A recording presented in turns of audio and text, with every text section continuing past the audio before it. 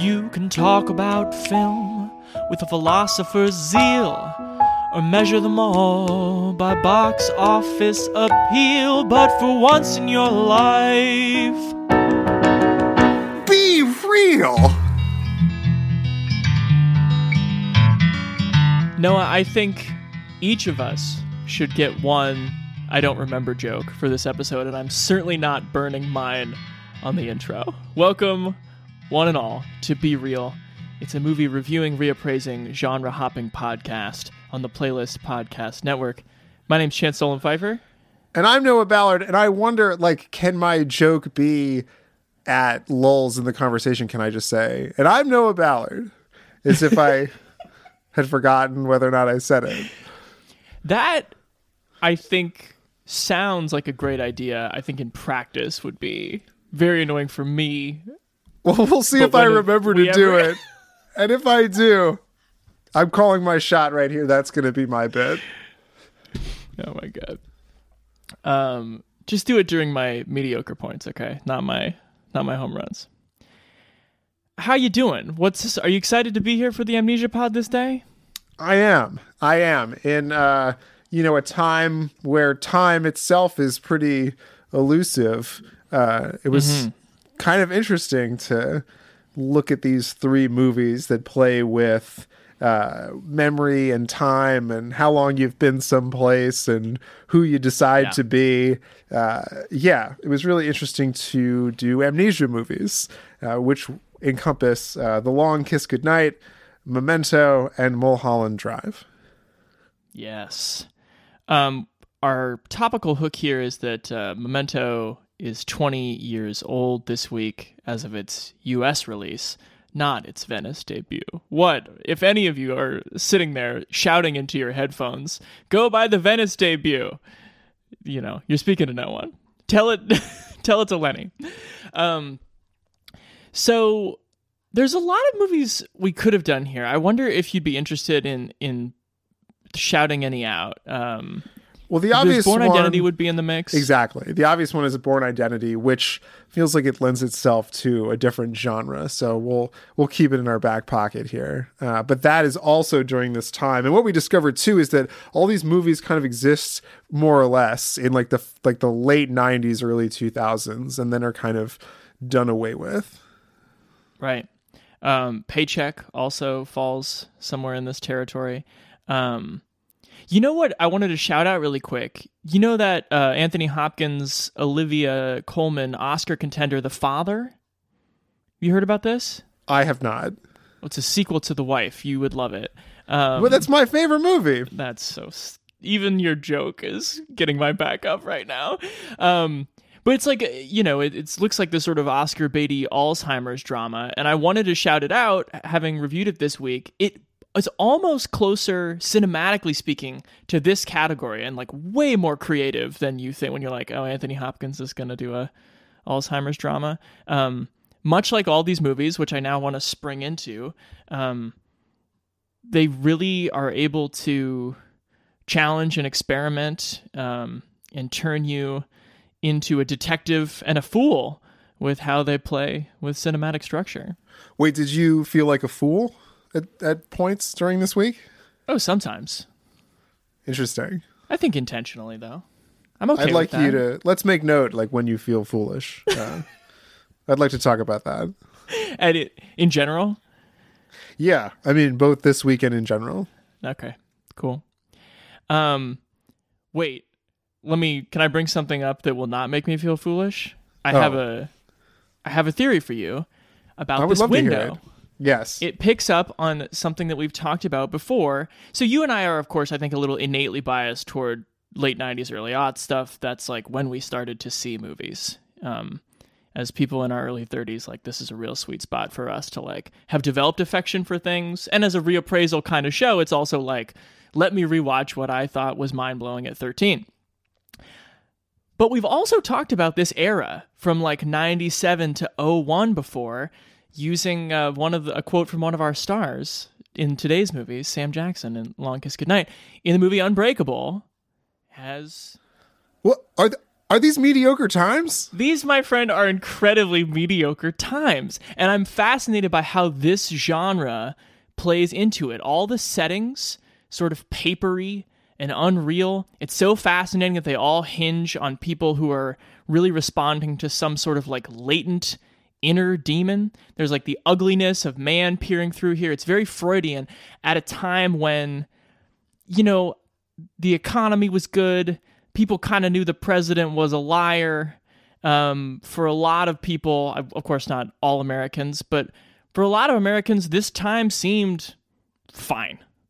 And you just have all these movies, we talked about it before with like Fight Club, and American Beauty is sort of the most overwrought, stupidest example. And The Matrix is just like, you had all of these filmmakers marshaling together to kind of argue like, things are not fine. And I think that all of these movies in their own way get right in that niche. Absolutely, too. And I think my big takeaway for this week is a little bit more zoomed in that all three of these movies really kind of boil down to who are you and who do you tell yourself that you are? Yes. And I think that is such an interesting lens to look through, like, as we've all had a year where it's just like us in our fucking abodes, just like trying to keep our minds occupied. And you end up kind of being like, oh, well, when I get out of here, I'm going to be this person. I was this person before. But I kind of feel like Lenny. I kind of feel like the women trapped in the apartment in Mulholland Drive. I kind of feel like Gina Davis. Like, this is a life I lead now, but when I'm released back into society, like, I'm going to be somebody else. Totally. So I think these are all pretty poignant films in this moment. And there are also, at least two of them are readily available on HBO Max, which should also be mentioned and emphasized. Oh yeah, which two? Long Kiss Goodnight and Mulholland Drive are both on HBO Max. And Memento is only $2.99 on Amazon or wherever you rent your media. There you go. Yeah, I like that theory. You're saying it's been 12 months of a lot of telling the story to oneself and not a lot of being. Yes. And I think all of these movies, like, they all sort of climax in something violent, but a lot of them are just people kind of like either looking in mirrors or looking at other characters and being like, hey, I'm this person, I swear I'm this person. And the other person being like, are you sure? Because it seems like people with guns are chasing you. Like, maybe you're not who you seem. Exactly. I love how different all these movies are today, too. I mean, just allegedly on their face, like, one is big and dumb, one is obsessed with how smart it is, and one is an illogical nightmare. And I think that they all embrace those descriptors I just mentioned, and you could easily make an argument that they're all fighting against being that too. They're all having their own kind of identity crises. For sure. Real quick before we get into our review of Memento, I want to remind you that Be Real is part of the Playlist Podcast Network. You can type in that phrase on the podcatcher of your choice, whether it be Apple Podcasts, Stitcher, Spotify, iHeartRadio, and you'll find all the shows on the Playlist Podcast Network, including Deep Focus Podcast, the Playlist Podcast, The Fourth Wall, and more. As for your Be Real Patreon update, for $3 a month, you can get bonus episodes from Noah and I, and we are having our next watch party on Sunday, March 21st. That's this Sunday at 1 p.m. Eastern. We're watching The Mummy, 1999. It's going to be a ball. Hit us up on Twitter or email berealguys@gmail.com to RSVP. Even if we don't know you, we'd love to have you. Send us a message. I have this condition. A condition? It's my memory. Amnesia? No. It's different from that. Since my injury, I can't make new memories.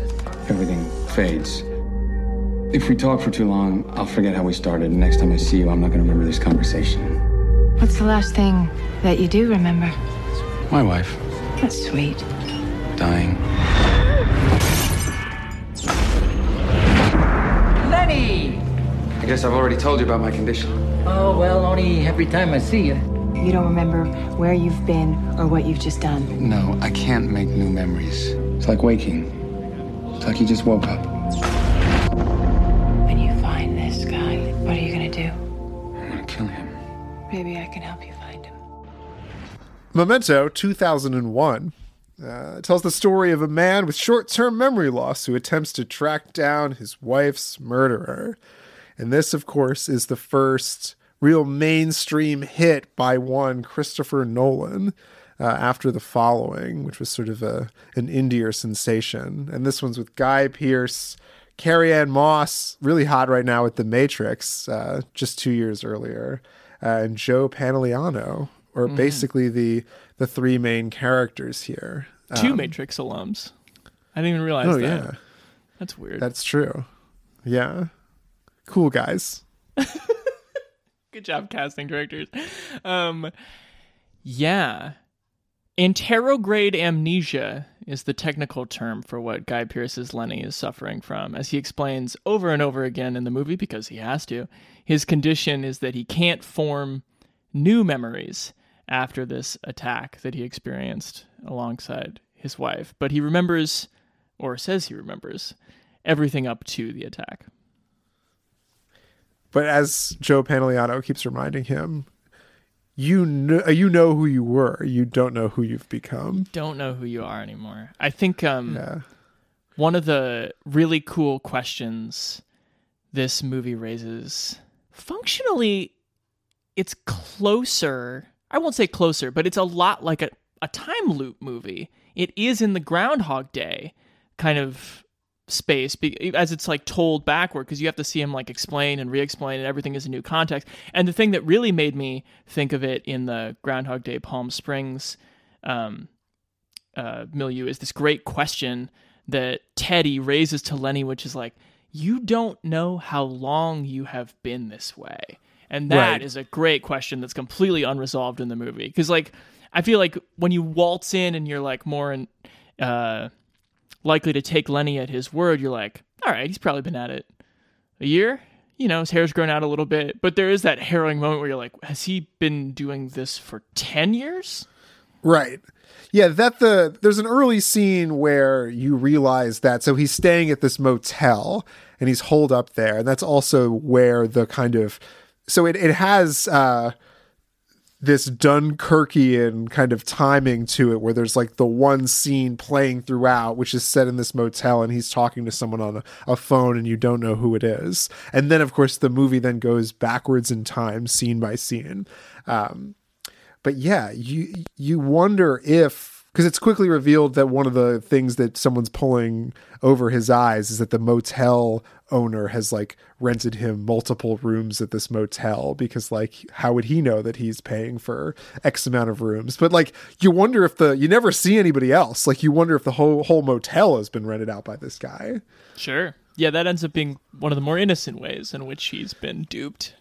For sure. Where do you want to start with this? I think we'd both seen it one time before. I think we both thought it was really good. Well, as you brought up at the open, like, I saw it when I was like 13 years old or something. Okay. And was just like, whoa!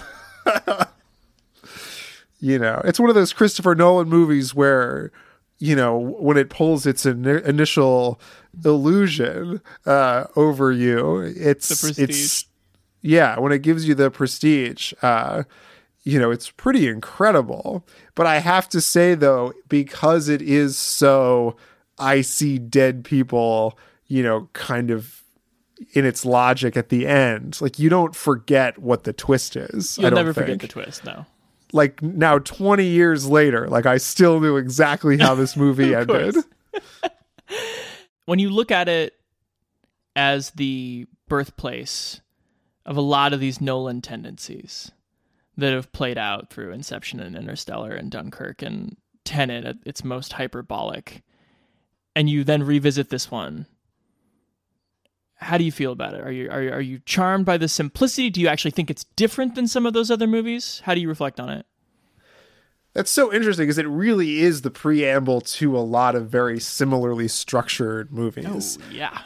But I also think that there's something both like remarkably clever about how small this movie is, and kind of like disconcerting ultimately how small this movie is because of how big the conceit is. Like, we really don't even know like what city they're in. You know, we never really even find out like much about, this sort of crime organization that they're adjacent to at one point. This movie doesn't have higher aspirations than explaining how did Joe Pantoliano come to be dead, which is what happens in the opening title sequence, and sort of working way back to seeing the steps in motion to lead this guy to kill someone who he didn't mean to, or maybe did mean to. Mm-hmm. This dawned on me at one point, actually, and it was as soon as Joe Pantoliano started talking. Nolan will never make a movie this seedy again. Like, if you think about all of his blockbusters, they're so polished in this, like, Anglo-American hybrid way, and by the time we get to Tenet, you have the internet just being like, I don't get it on first watch, but I love the suits. And so... Right. I like that opera house. I'll never go there, but... Love that. So it's so great to go back. Like, for Joe Pantoliano couldn't be cast in another Christopher Nolan movie. Like, there's no part for someone of his, like, the way he speaks, that haircut, that mustache, that rat face.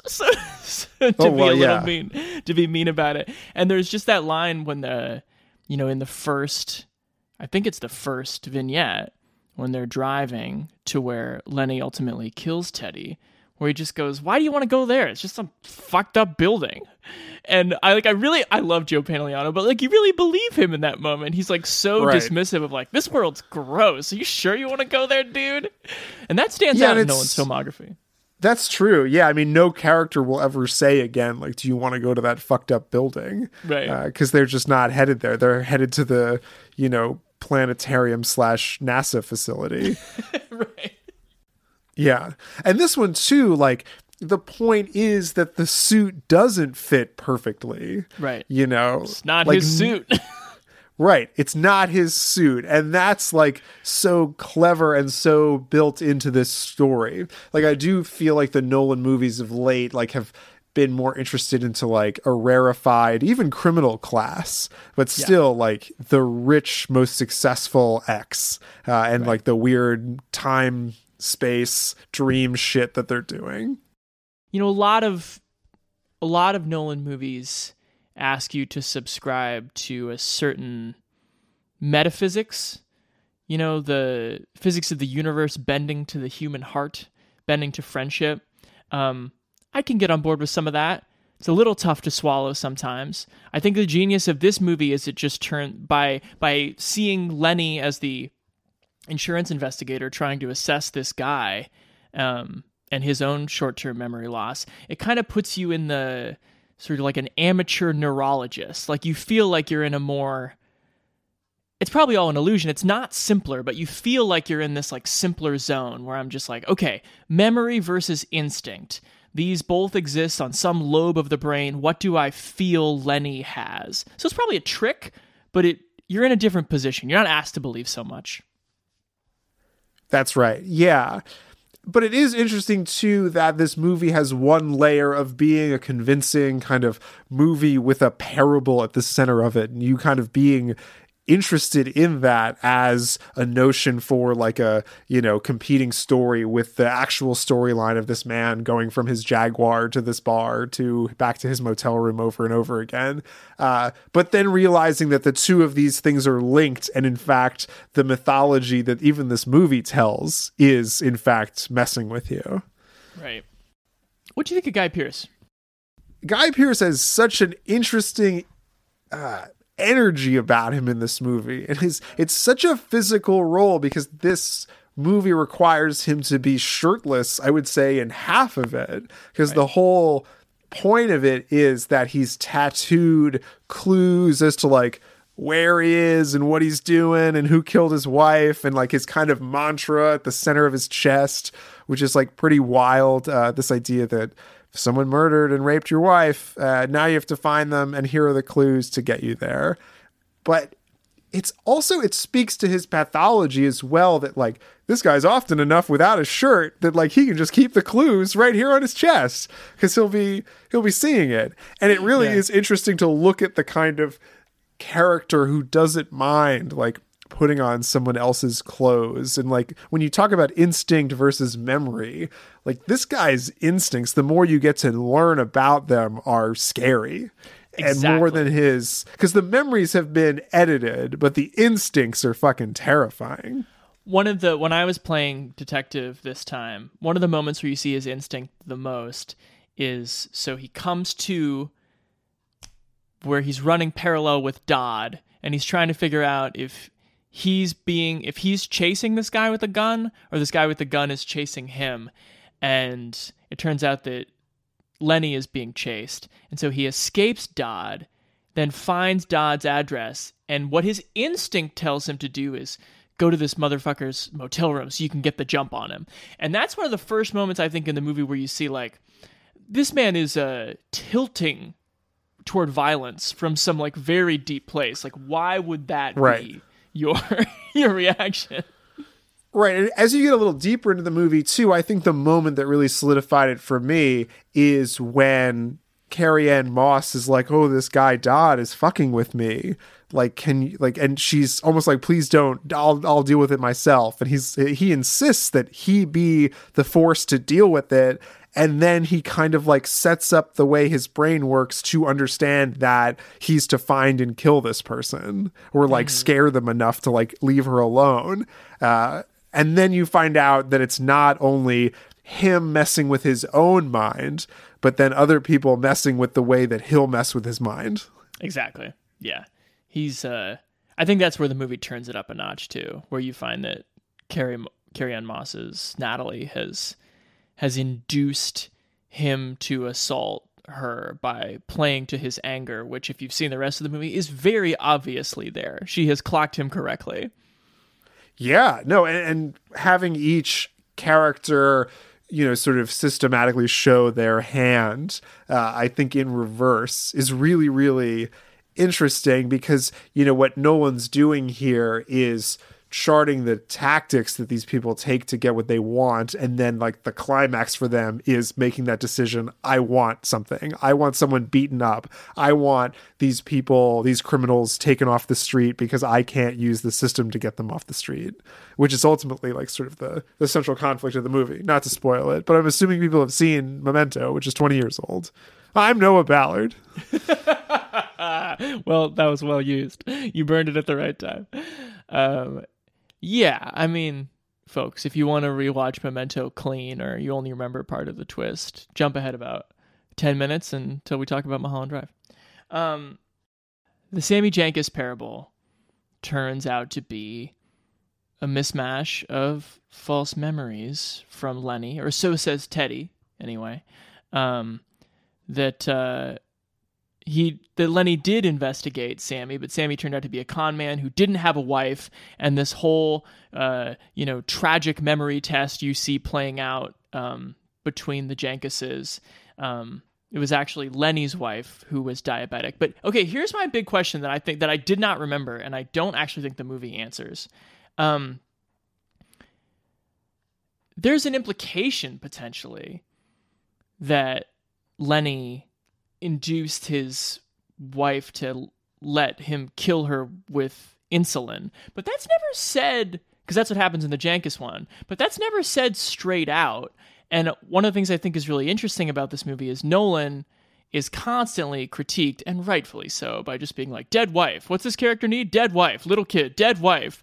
I think the most interesting wrinkle of this movie, and the lesson that perhaps they did not learn, is like, is this movie insinuating that perhaps the wife is not dead, and that he may be on like temporary hiatus from someone who has like let him go? Because you have that flash at the end where she's on his chest and he has the final tattoo on his pec of like, I found him, I did it.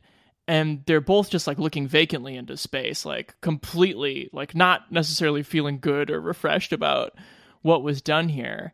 What's your read on this? Well, I almost think that it's the fact that he killed someone is the reason that she left.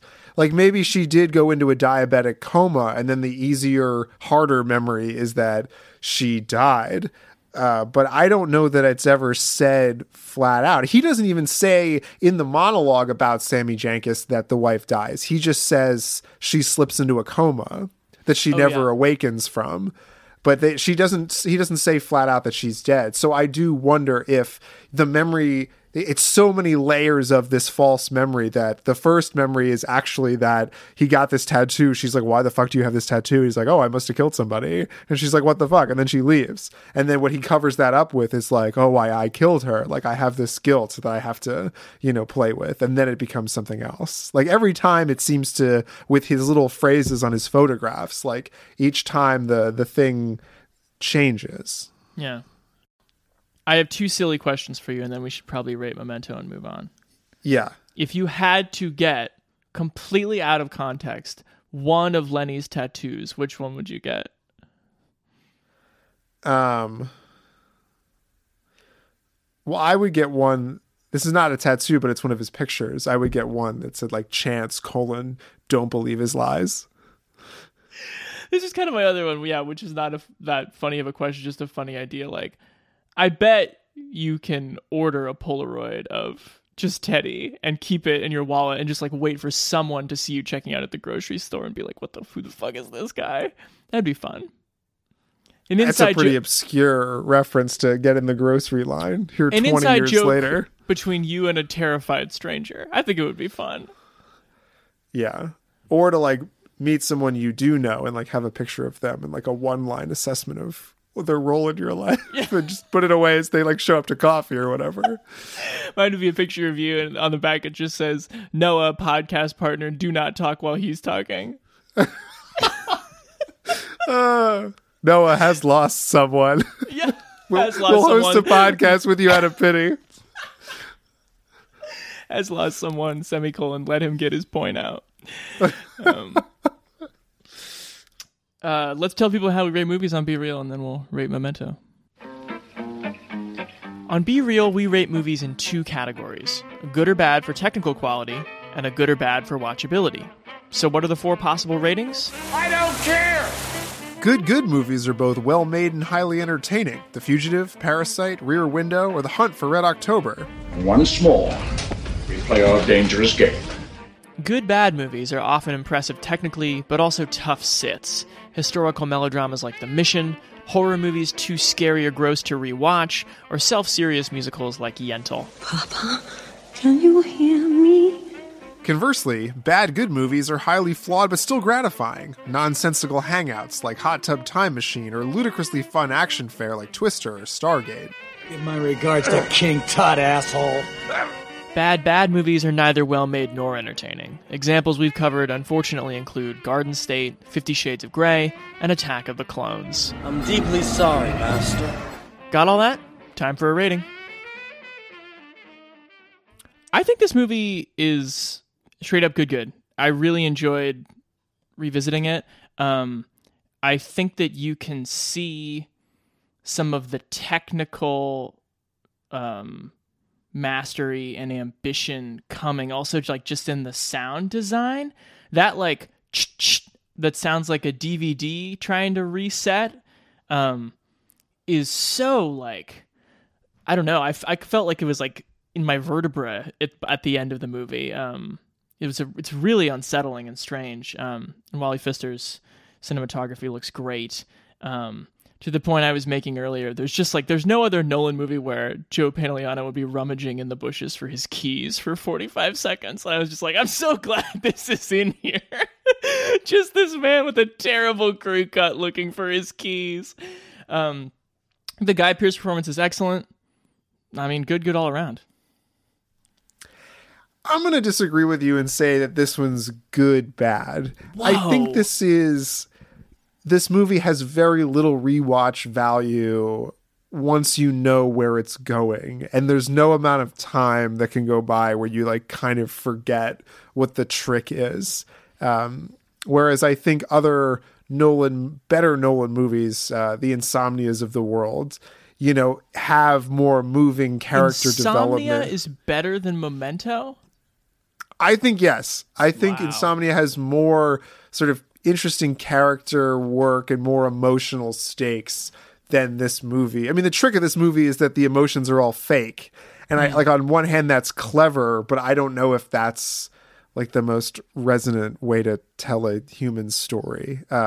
Nolan's always on that line of like, is this good or is this just like a really good magic trick? And I think this one is more of a good magic trick than an overall like good theatrical movie watching experience. So good, bad. Interesting. Are we going Mulholland Drive next? Mulholland Drive, 2001, originally titled Mulholland DR. After a car wreck on the winding Mulholland Drive renders a woman amnesiac, she and a perky Hollywood hopeful search for clues and answers across Los Angeles in a twisty venture beyond dreams and reality. I can't believe it. I'm just so excited to be here. I'm in this dream place. This one comes highly recommended. Dream place. What are you doing? Get out of the car. Yes. The girl is still missing. What's wrong? I don't know who I am. I wonder where you were going. Mulholland Drive. Come on, it'll be just like in the movies. We'll pretend to be someone else.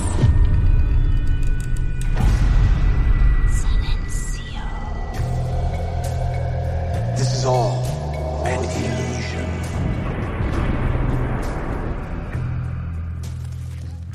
I'm so interested to figure out with you how to talk about this movie, because on the one hand, like, I think if you treat it like a Nolan movie, if you take the screenwriting wonk perspective, like, don't do that to a David Lynch movie. And on the other hand, I don't want to have our discussion just be like, it's a David Lynch movie, don't analyze it. This movie's so kind of curiously between those two like modes of conversation. Well, yeah, I mean, this movie is essentially a pretty straight crime movie into its last 45 minutes, in which it becomes a nightmare of, something about Hollywood identities. Sure. I'm just waiting. I'm going to keep myself open. I just want to say that now. Okay. That, like, my heart is open to you. And like, if you, I want to be convinced that this movie is as good as I know that you're going to say it is. So just know that. Okay. Well, I'll try to do my best, because at the end of it, I took a moment and I was like, oh, wonderful. And then I took another moment and I was like, Noah's going to hate this. I don't want to be labeled that way. Okay, I won't. I'm going to try to like it. Everyone loves this David Lynch character. So I'm going to try to do that as well. Well, I mean, I also think that to the extent that people like this David Lynch character, it's okay if you don't like his thing. Do you mean it?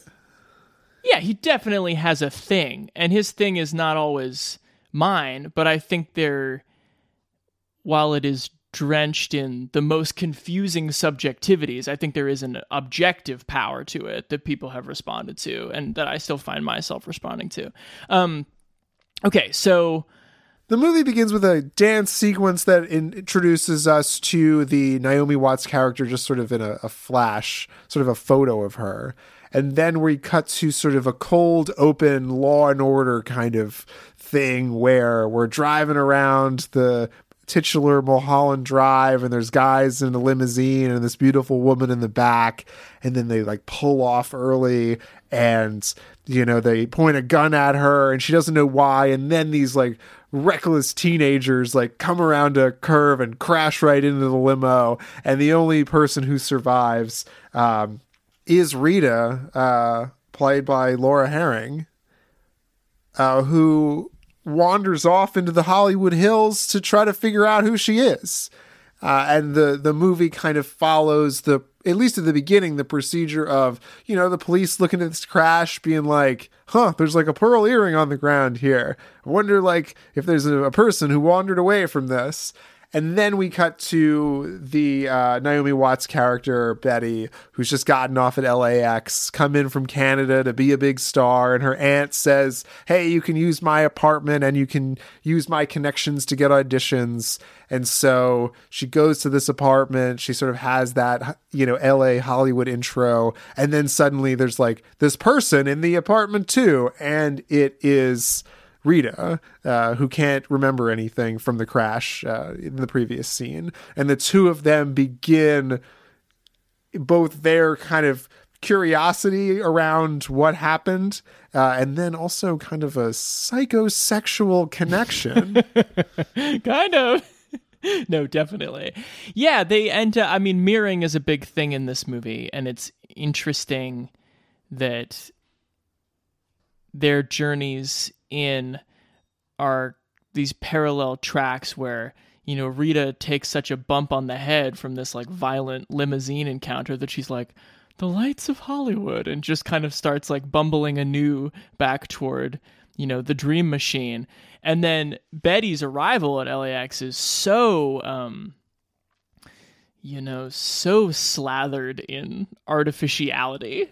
Right. Yeah. That she's like wooed this like older married couple on the plane, and they're like, oh my God, it was so good to meet you and travel together. Yeah. You're going to be and so famous. It's that like Lynchian overacting thing. Oh man.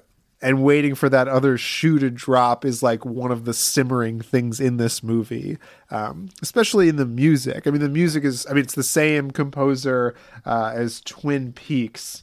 Angelo Badalamenti, yeah, who also plays the guy who spits out his espresso. Oh, nice. We were told this was one of the best. Oh man.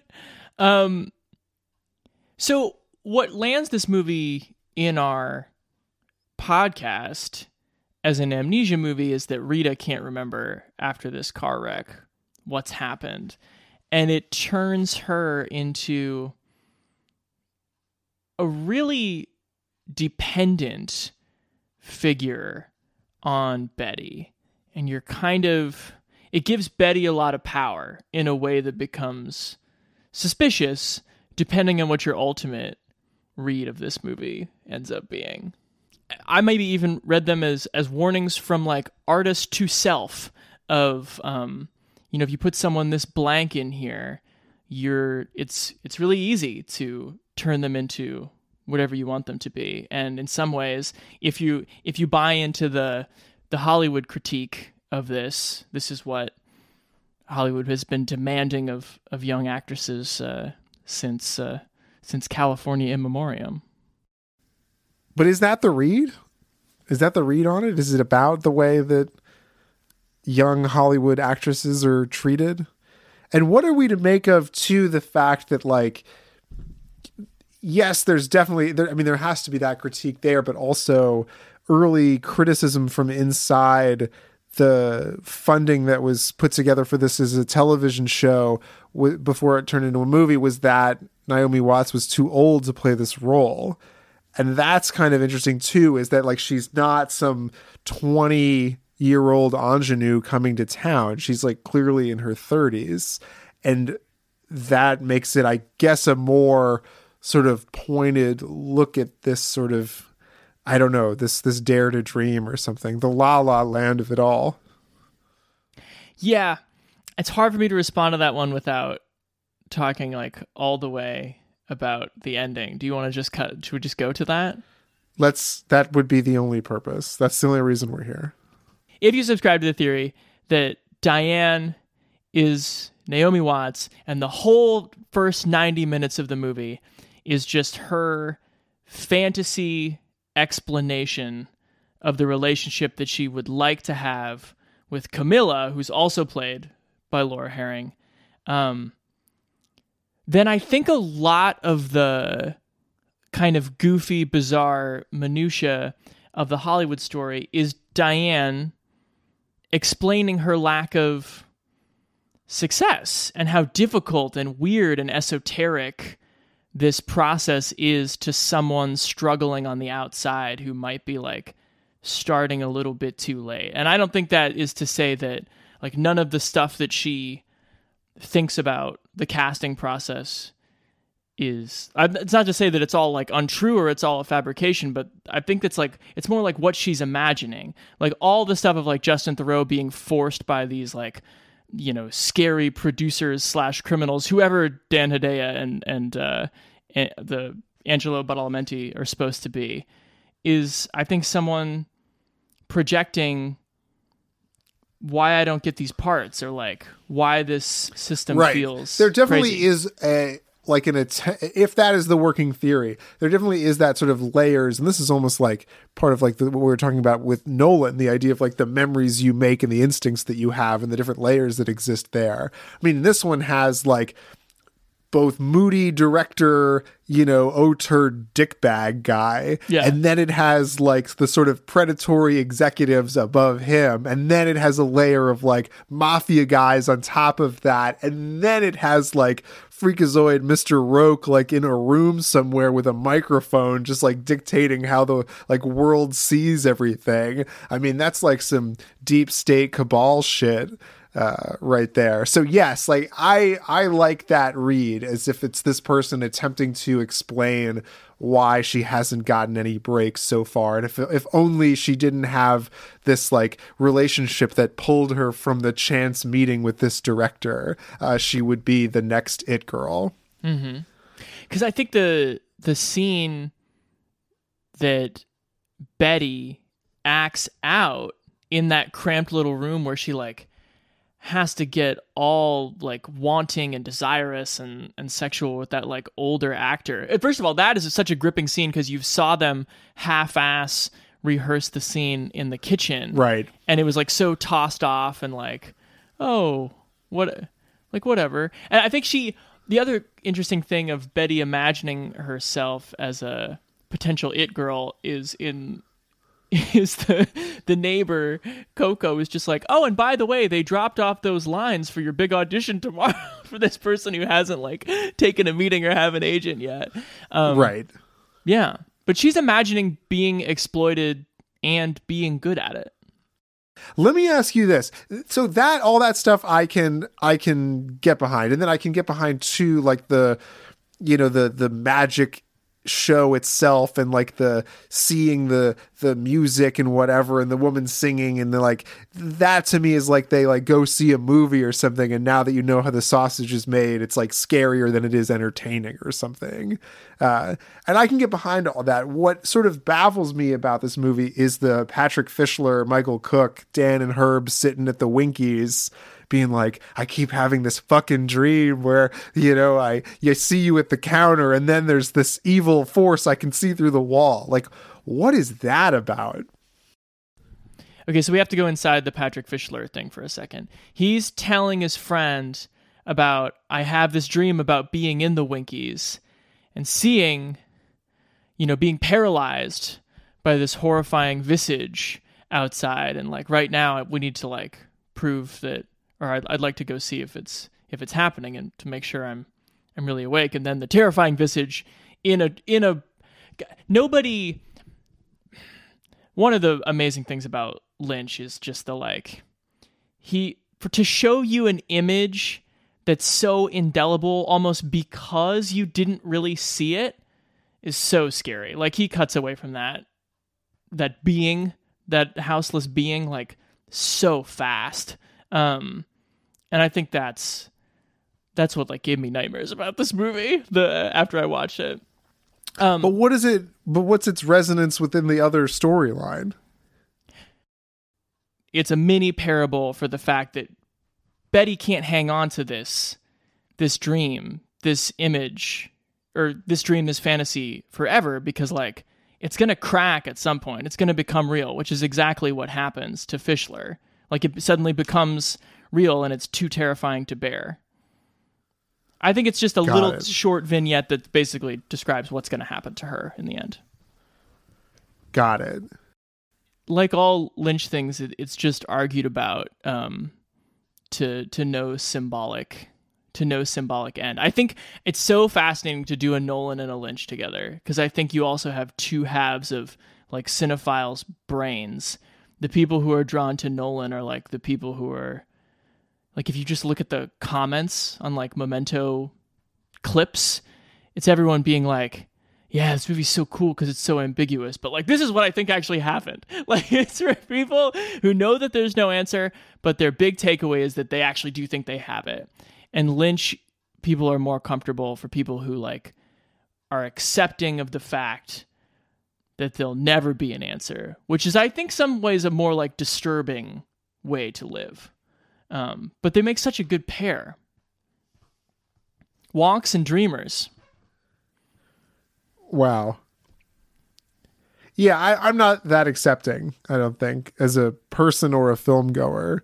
You know, I like a little bit more certainty with my ambiguity, I think. Exactly.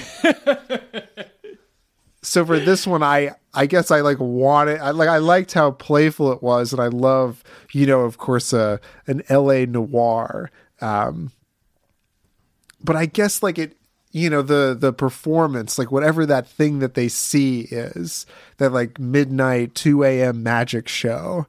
Like, I just wanted to know more about like what it is that was transporting us out of this fantasy, like into maybe the harsh reality of it, in order to fully understand the critique that the movie was trying to make. Like, I get like debating stuff, but if I had more to hold on to, I feel like I'd be better at debating what it was about. Sure. Yeah. My feeling is, so that's like after they get Rita in costume to basically look like Betty, and they've just had like a very satisfying Congress, have they not? Oh, yes, their Congress seems satisfying indeed. Unanimous approval. And then they kind of like go out for this date, and there's the really iconic scene of Rebecca Del Rio singing Roy Orbison's Crying. Que he estado llorando por tu amor, llorando por tu amor, luego de tu adiós, sentí todo.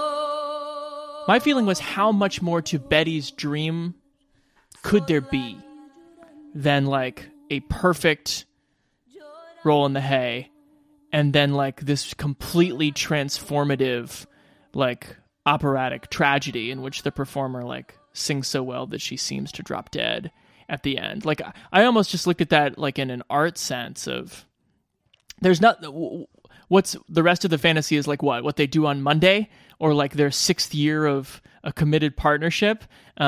It's just like, it's so transcendent, so beautiful, it's the breaking point. But that's not like there's no fact to go on there. It's just my feeling. I just have trouble buying into the fact that this whole movie is at least Diane / Betty's fantasy, when so much of it is internalized the Justin Theroux, Adam Kesher director character. Mm-hmm. Like, it didn't make a ton of sense to me to spend so much time with the camera on him, where he's like in this board meeting that he like doesn't quite follow, and then like losing his wife, and then like losing his finances, and then like having this weird sort of Quentin Tarantino-esque meeting, or like Coen Brothers-esque meeting with a guy called the Cowboy with no eyebrows, who tells him like how to cast his picture without really giving him any other instructions. So I don't know. I almost thought that like, maybe I can get behind with what you're saying, but I almost think it's a combined fantasy of like multiple characters. Like, this person sort of, you know, trying to justify why he cast this ingenue here when anybody could have been better. Maybe it was like, oh, well, I had to do it, otherwise like my career was in jeopardy. Sure. You know, like giving extra weight maybe to the myths that we tell ourselves, and really like the perfect person could just be right around the corner, if only like a chance encounter would bring us together and cast her as the lead in my new movie. Yeah, man, I think it has to do with the how he's just like so adept at playing with themes. Like it seems like there are non sequitorial things, but it's never random. There's always this like chord structure underneath a Lynch movie that makes it feel harmonious. Like, why do the cruising teens that they crash into at the beginning, they seem like they've rolled out of a 50s movie? Like, does it make sense that they're literally on the street at the same time in 2001 as these people in the limo who seem like they're kind of in an 80s movie, while Justin Theroux is like the quintessential like Dominic Sena like Swordfish era douchebag in 2000? Like, no, none of it makes sense, but all these parts are converging from a place that makes sense on like a textured level. I don't know. I don't feel like I'm sold here by your arguments about texture. How about a theme so how about something that, again, doesn't make any literal sense, but wraps back around? So the absolute cheapest part of Betty's like fantasy has to be that old couple at the airport, as you said, that like are just like, you're gonna do so great, we're totally hook, line, and sinker sold on the fact that you're gonna be the next Barbara Stanwyck. And then those are the two creatures that haunt Diane at the very end, the things that cause this woman to take her life. Like, there's something about that doesn't make any sense, but it feels right. The most cartoonish part of this thing become the most grotesque part of the bookend. I mean, I think that's Lynch work at its most discernible. I hear what you're saying, but my preference is still for Ryan Murphy's Hollywood. All right, we better rate Mulholland Drive and move on. I mean, it's good for me.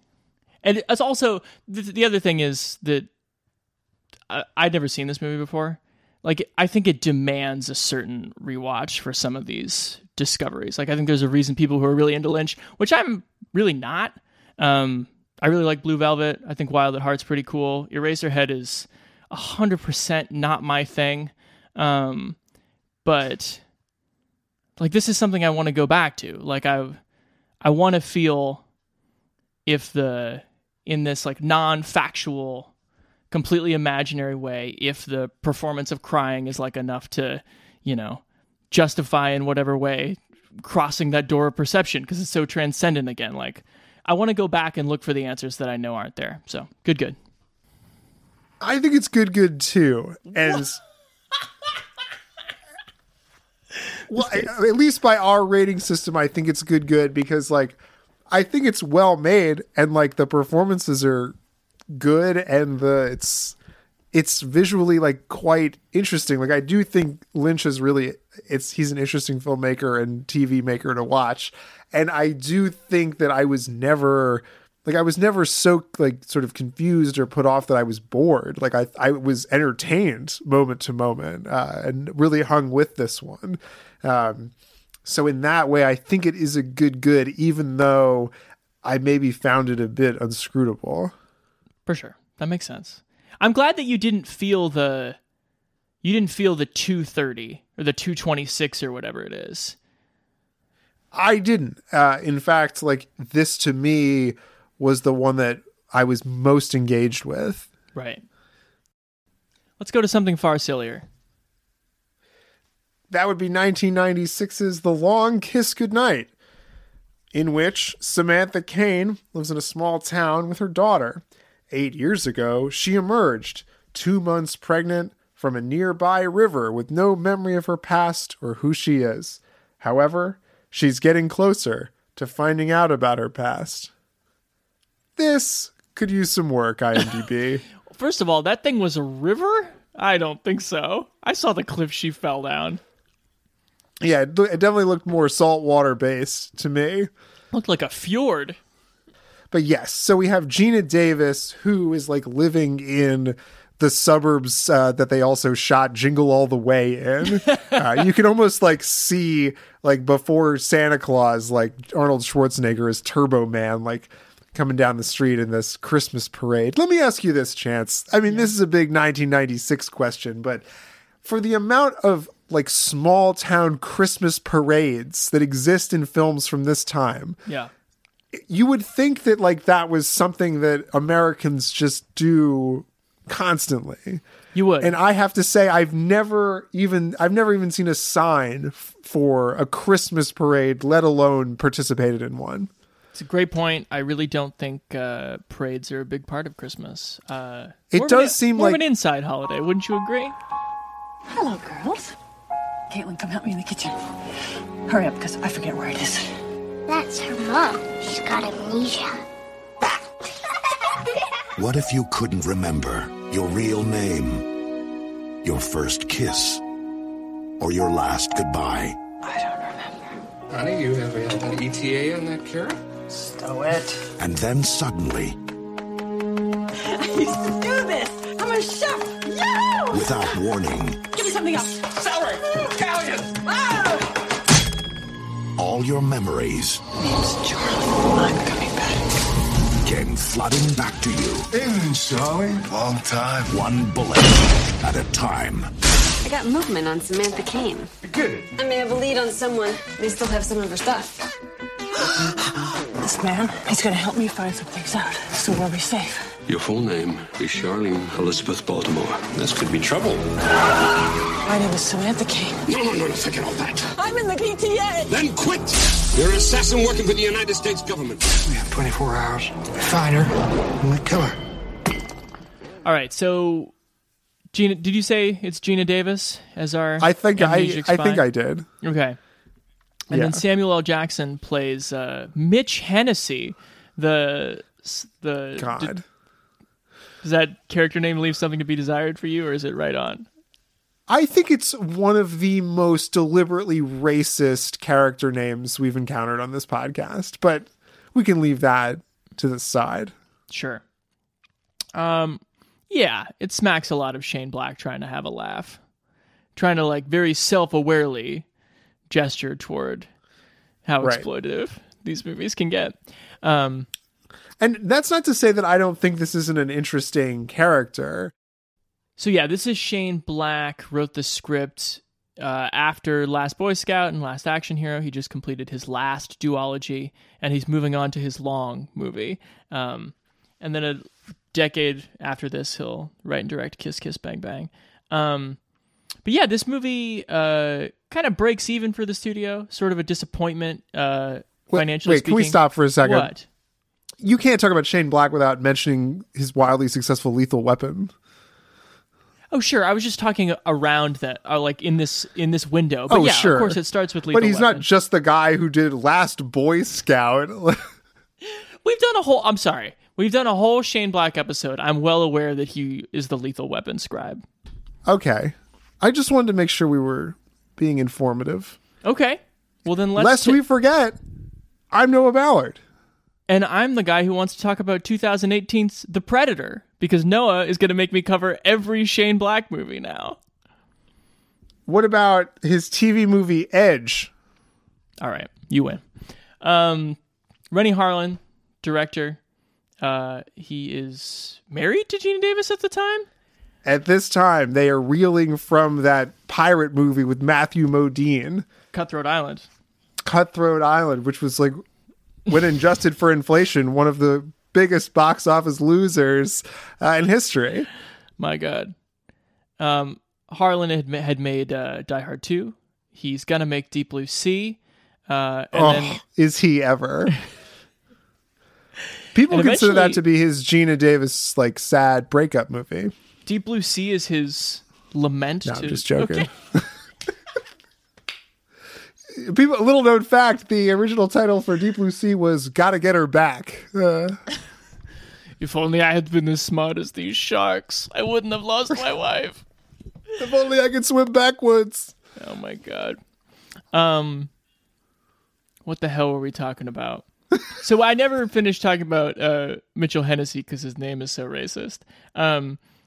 Sam Jackson plays this detective who Samantha Kane is sort of like paying in perpetuity. Like she just has sort of like these standing calls out to like cheaper and cheaper detectives to be like, I'm living my life as a teacher, but if you should happen to find anything, you're on my payroll. That's kind of where he stands.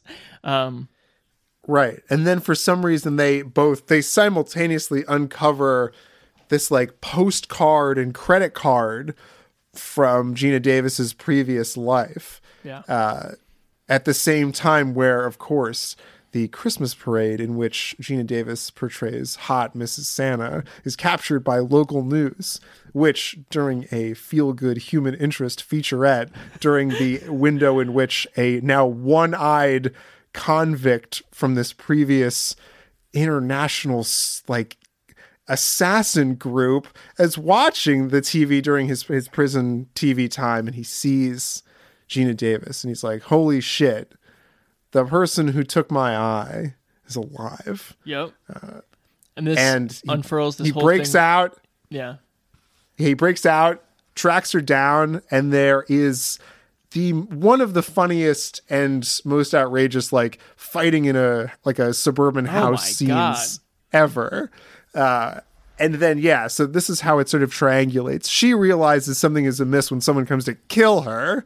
And then Sam Jackson's like, by the way, I have this postcard from 10 years ago that may explain that you were engaged to somebody. And he kind of shows up at the exact right time for her to leave her family because she's too dangerous for multiple reasons. And then they can go embark and try to find who wrote the card and different pieces of her past. An Amnesia movie, if you will. Yeah. She does not have all the answers. To what happened before. But much like the Memento character, it turns out that like there's someone with some sinister impulses like underneath this suburban do-gooder single mom type. I really like Gina Davis. I always have. I think this is a super interesting role for her. I feel like she's not quite pulling off, if I can be so bold, be bold, baby. What Shane Black and Rennie Harlan are imagining. Because this old version of her that is Charlie is like, has this like Brandon Flowers eye makeup and hair like Brigitte Nielsen. Jesus Christ with these references. I'm going all over the place. And she's supposed to be like, such a sleek, razor sharp killer. I think she's supposed to exude that the cutting style of like a Sharon Stone or more recently a Charlize Theron. And I actually don't think Gina Davis can do that. She's too real of an actor all the time. She always seems like a little bit too grounded to pull off, I think, like the super style that these jocks are looking for. But I think her inability to pull that off arguably makes it more interesting. It's kind of creepier that she has the same mannerisms and the same put-ons as this woman who seemed so genuinely kindly and fun-loving and had like all the humor of the chef knife skills is, as you said, outrageous. And I love those scenes, and she's pretty funny in them. So the transformation, like, I don't know. I don't think it quite works, but it's almost better that it doesn't. Do you know what I'm saying? Like when when she hits on Mitchell Hennessy, when she's just like, like I haven't had a date in 8 years. Like I need to do like this, have a wild fuck to finally bury Samantha Cain and get rid of my family forever. I think it's like not totally convincing. And I think that's a good note to hit because Sam Jackson isn't totally convinced.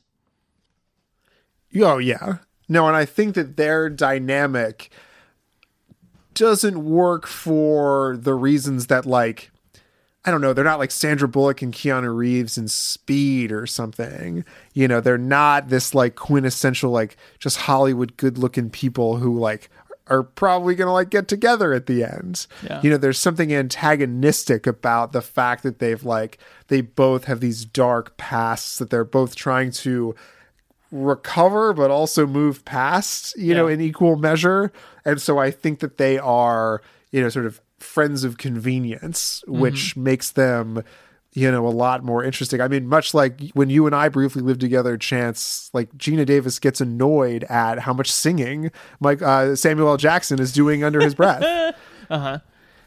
You know, and moments like that are kind of like they're real. And then, of course, the climactic shootout scene where she's like, no, Mitch, like, don't do the thing. And he's like, do something good for once in your life. Like, that then rings so much truer because it's not like, oh, I gotta help this woman I'm attracted to who I don't actually know that well, because like that's what the movie calls for. Like, It actually feels earned by like what this character is trying to do with his life or her life. Mm-hmm. Yeah, I would agree. I think they're successful 90s action set pieces, but my response is to laugh. They are so cacophonous and crazy. Like the scene at the Central Pennsylvania train station where for a split second you see a sign over Gina Davis' shoulder that says thin ice. And you're like, okay, I've made a note of it, but is this only... it's Chekhov's thin ice here. And then they like, you know, grenades are going off in the station and they jump out the window. And I'm like, I'm reminded of 3 minutes ago with the thin ice sign as Gina Davis is like spraying bullets downward to create a circle for them a fish hole for them to fall into. There is a really amusing IMDb trivia on The Long Kiss Goodnight where they, in the second ice skating scene where she's like chasing the car on the skates, they had initially shot her doing like several mid-air tricks and then shooting the car enough to stop it. Wow. But quoting IMDb trivia, it never, quote, gained visual literacy. That's fantastic. There are a couple things in this movie that don't quite broach visual literacy, but I think it's all the more charming. But can you imagine like what that must have looked like for Gina Davis to be doing like I, Tonya and then taking out a car? Gina Davis is 6 feet tall. Like her doing ice skating tricks would be so hard. But back to your point for a second about whether or not Gina Davis can like pull this off. I almost think that's part of the joke is that she can't, because there's that great scene where Brian Cox is trying to explain to them like who she is, and Samuel L. is like her an assassin and just like loses his mind for 10 seconds. And like I think that's kind of like I laughed at that moment too, because like Gina Davis, like other than being like a little bit weird and like maybe unmoored socially, has not exhibited like any sort of like freakish sort of athletic ability. I mean, even her like devil on her shoulder Charlie character is like, look what this suburban woman's like done to my ass, you know, which is kind of like, you know, maybe she is a different person. You know, maybe she is making that choice. And that is ultimately what the conflict of the movie is. It's like, will this person choose suburban 90s mediocrity, or will she return to, you know, government contracting, killing Craig Bierko associates? This is the most literal minded of the Mediocre Times ones, because she's literally a spy from a Cold War era that, like, in the course of her 8-year amnesia gap, like, the government has had no use for. But then the movie weirdly predicts a 9/11 conspiracy, which is pretty intense. Yeah. I love the moment when Craig Bierko looks right in the camera and he's like, we all know that jet fuel doesn't melt steel beams. No, that's not. No, I think that's not in there at all. You know who I kind of like in this movie? Is it Brian Cox? No, it's Bierko. Oh, Bierko's incredible in this. He's having a great time. One of those. Craig Bierko is one of those actors where, you know, it so easily could have been him. He's just like not good looking enough to be like either Dylan McDermott or Dermot Mulroney. No, I don't think it's not good looking. I think it is the ratio of his face. He's one of those guys where when he does his $1 million smile, you're like, corners of the mouth are up too far. It immediately goes to douchebag. And it's like, we're not going to be looking for a Gerard Butler for at least another 10 years. He's incredibly handsome, but there is something about his... I mean, this whole movie is him Cheshire grinning and saying, like, the most dickish funny... The funny thing of Craig Bierko is that, like, he looks like Gerard Butler, but, like, he has all these, like, Jerry Seinfeldisms where you're like, nobody who's, like, this sardonic but looks like this can be a good guy. Like, when that guy's radioing him at the end, and he's like, sir, I think I'm dying. And he goes, oh, continue dying. Out. Right. It's yeah. so No, he shitty. definitely does. He does feel like a Patrick Warburton. Oh, sure.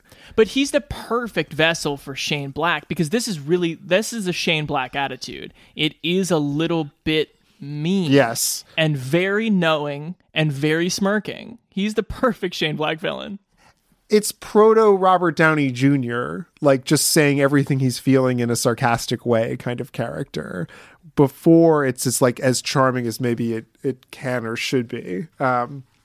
This movie has that perfect, late 90s, early 2000s, like international supervillain called like a name from canonical literature. In this case, Daedalus. Like, wow. Unbelievable. Is that his code name? Yeah, that's Morse. Morse is, yeah. Oh my God. David Morse is Daedalus. 1996. We love a quick Morse. Oh my God. Is there a better way to heighten your 90s action movie than casting David Morse in a bit part? This movie is replete with like silly shit like that. Like whatever the CIA is doing is not remotely like interesting or important at all. But it's just a really good, fun version, I think, of the 90s Shane Black paradigm and the paradigm going back to Lethal Weapon, your beloved Lethal Weapon. Whoa. I didn't say it was beloved. I don't even think it's one of my favorite action movies. I'm just kidding. Can I tell you a moment of this movie that like really spoke to me in kind of a ridiculous way? And again, Please. I have no idea whether it works. It probably doesn't. So one of the first bits of global killer Charlie that you see poking through Samantha is like she's ice skating with her daughter and her daughter falls down and unbeknownst to Samantha breaks her wrist, but Charlie is peeking out and Charlie is like, get back up, kid. Life is pain. Just get used to it. Skate over there and don't you fall down again. The easy callback to which is this like 7-year-old girl pounding on her mother's back being like, Mama, life is pain. And here in the 12th month of the pandemic, something about that just felt right. To see this little child screaming words that she doesn't understand the meaning of, but the words are life is pain. You just get used to it. It's like, this is a moment this movie is having. Wow. I'm glad that was your big takeaway from what was that yours? harrowing. It was just the trauma that our parents do to us without even realizing. Oh, I didn't even get that part. Word. Is life pain? I certainly think so. I wish someone had told me sooner. Just kidding. They told me immediately. Yikes. Yeah, no, I think, and that goes back to your point too about like where Gina Davis is like a humanist and where she is doing the action movie Shane Black thing. And I think it makes moments like that exceptionally scary. And going back to or at least my overarching thesis about the questions of like who we are and like who we think we are and what we tell people we are. Like this one is interesting too, because Gina Davis is almost aware and unaware of the things she's saying and doing, as if she has like, this is almost like a split personality movie more than it is an Amnesia movie. Cause like when her old memory self comes back, it's almost like, watching fucking Damian Lewis like in his own head looking through those files and Dreamcatcher or some shit. Have you seen that movie? God, Kasdan? What a weird representation. No, what's that? Oh yeah. Oh, it's late Kasdan. It's way past Silverado, dude. It's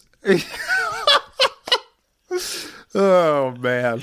The Accidental Tourist is miles in the rear view. You can't even taste the Accidental Tourist and the fact that Thomas Jane and everybody else like just shits an alien out of themselves. Is that actually like the last Kasdan movie? Didn't that one kind of break him? Yeah. I would love the making of that movie called The Last Kasdan. Last Kasdan Hero. That's a good one too. I think this movie is a good.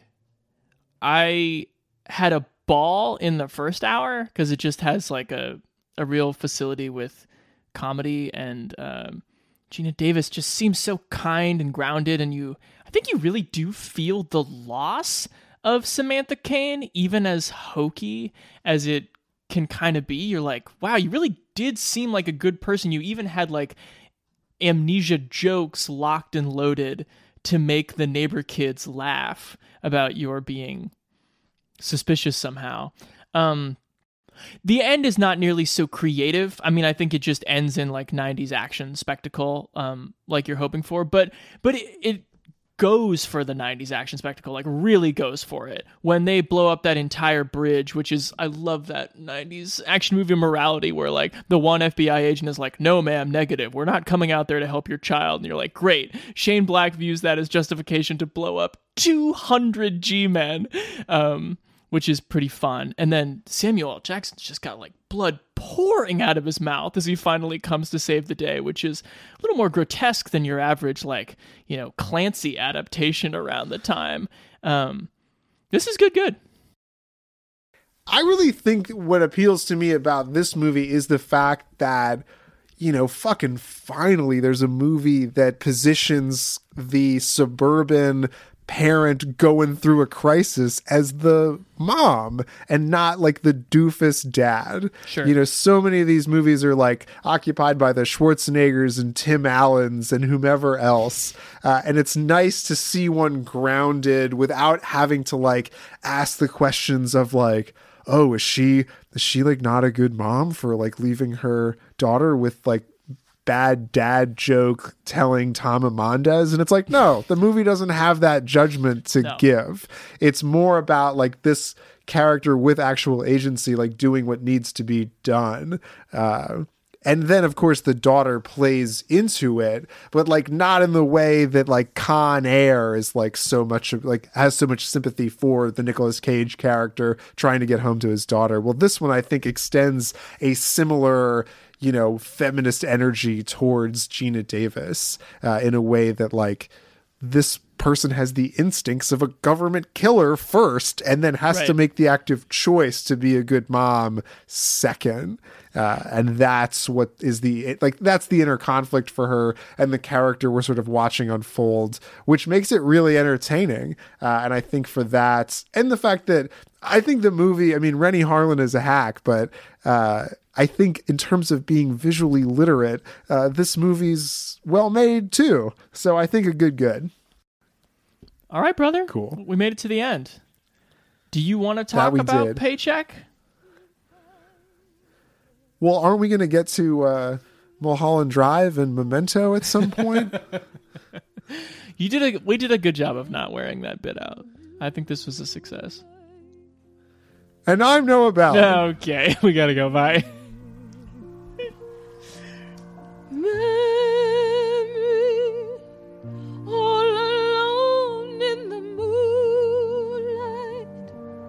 I can smile at the old days. I was beautiful.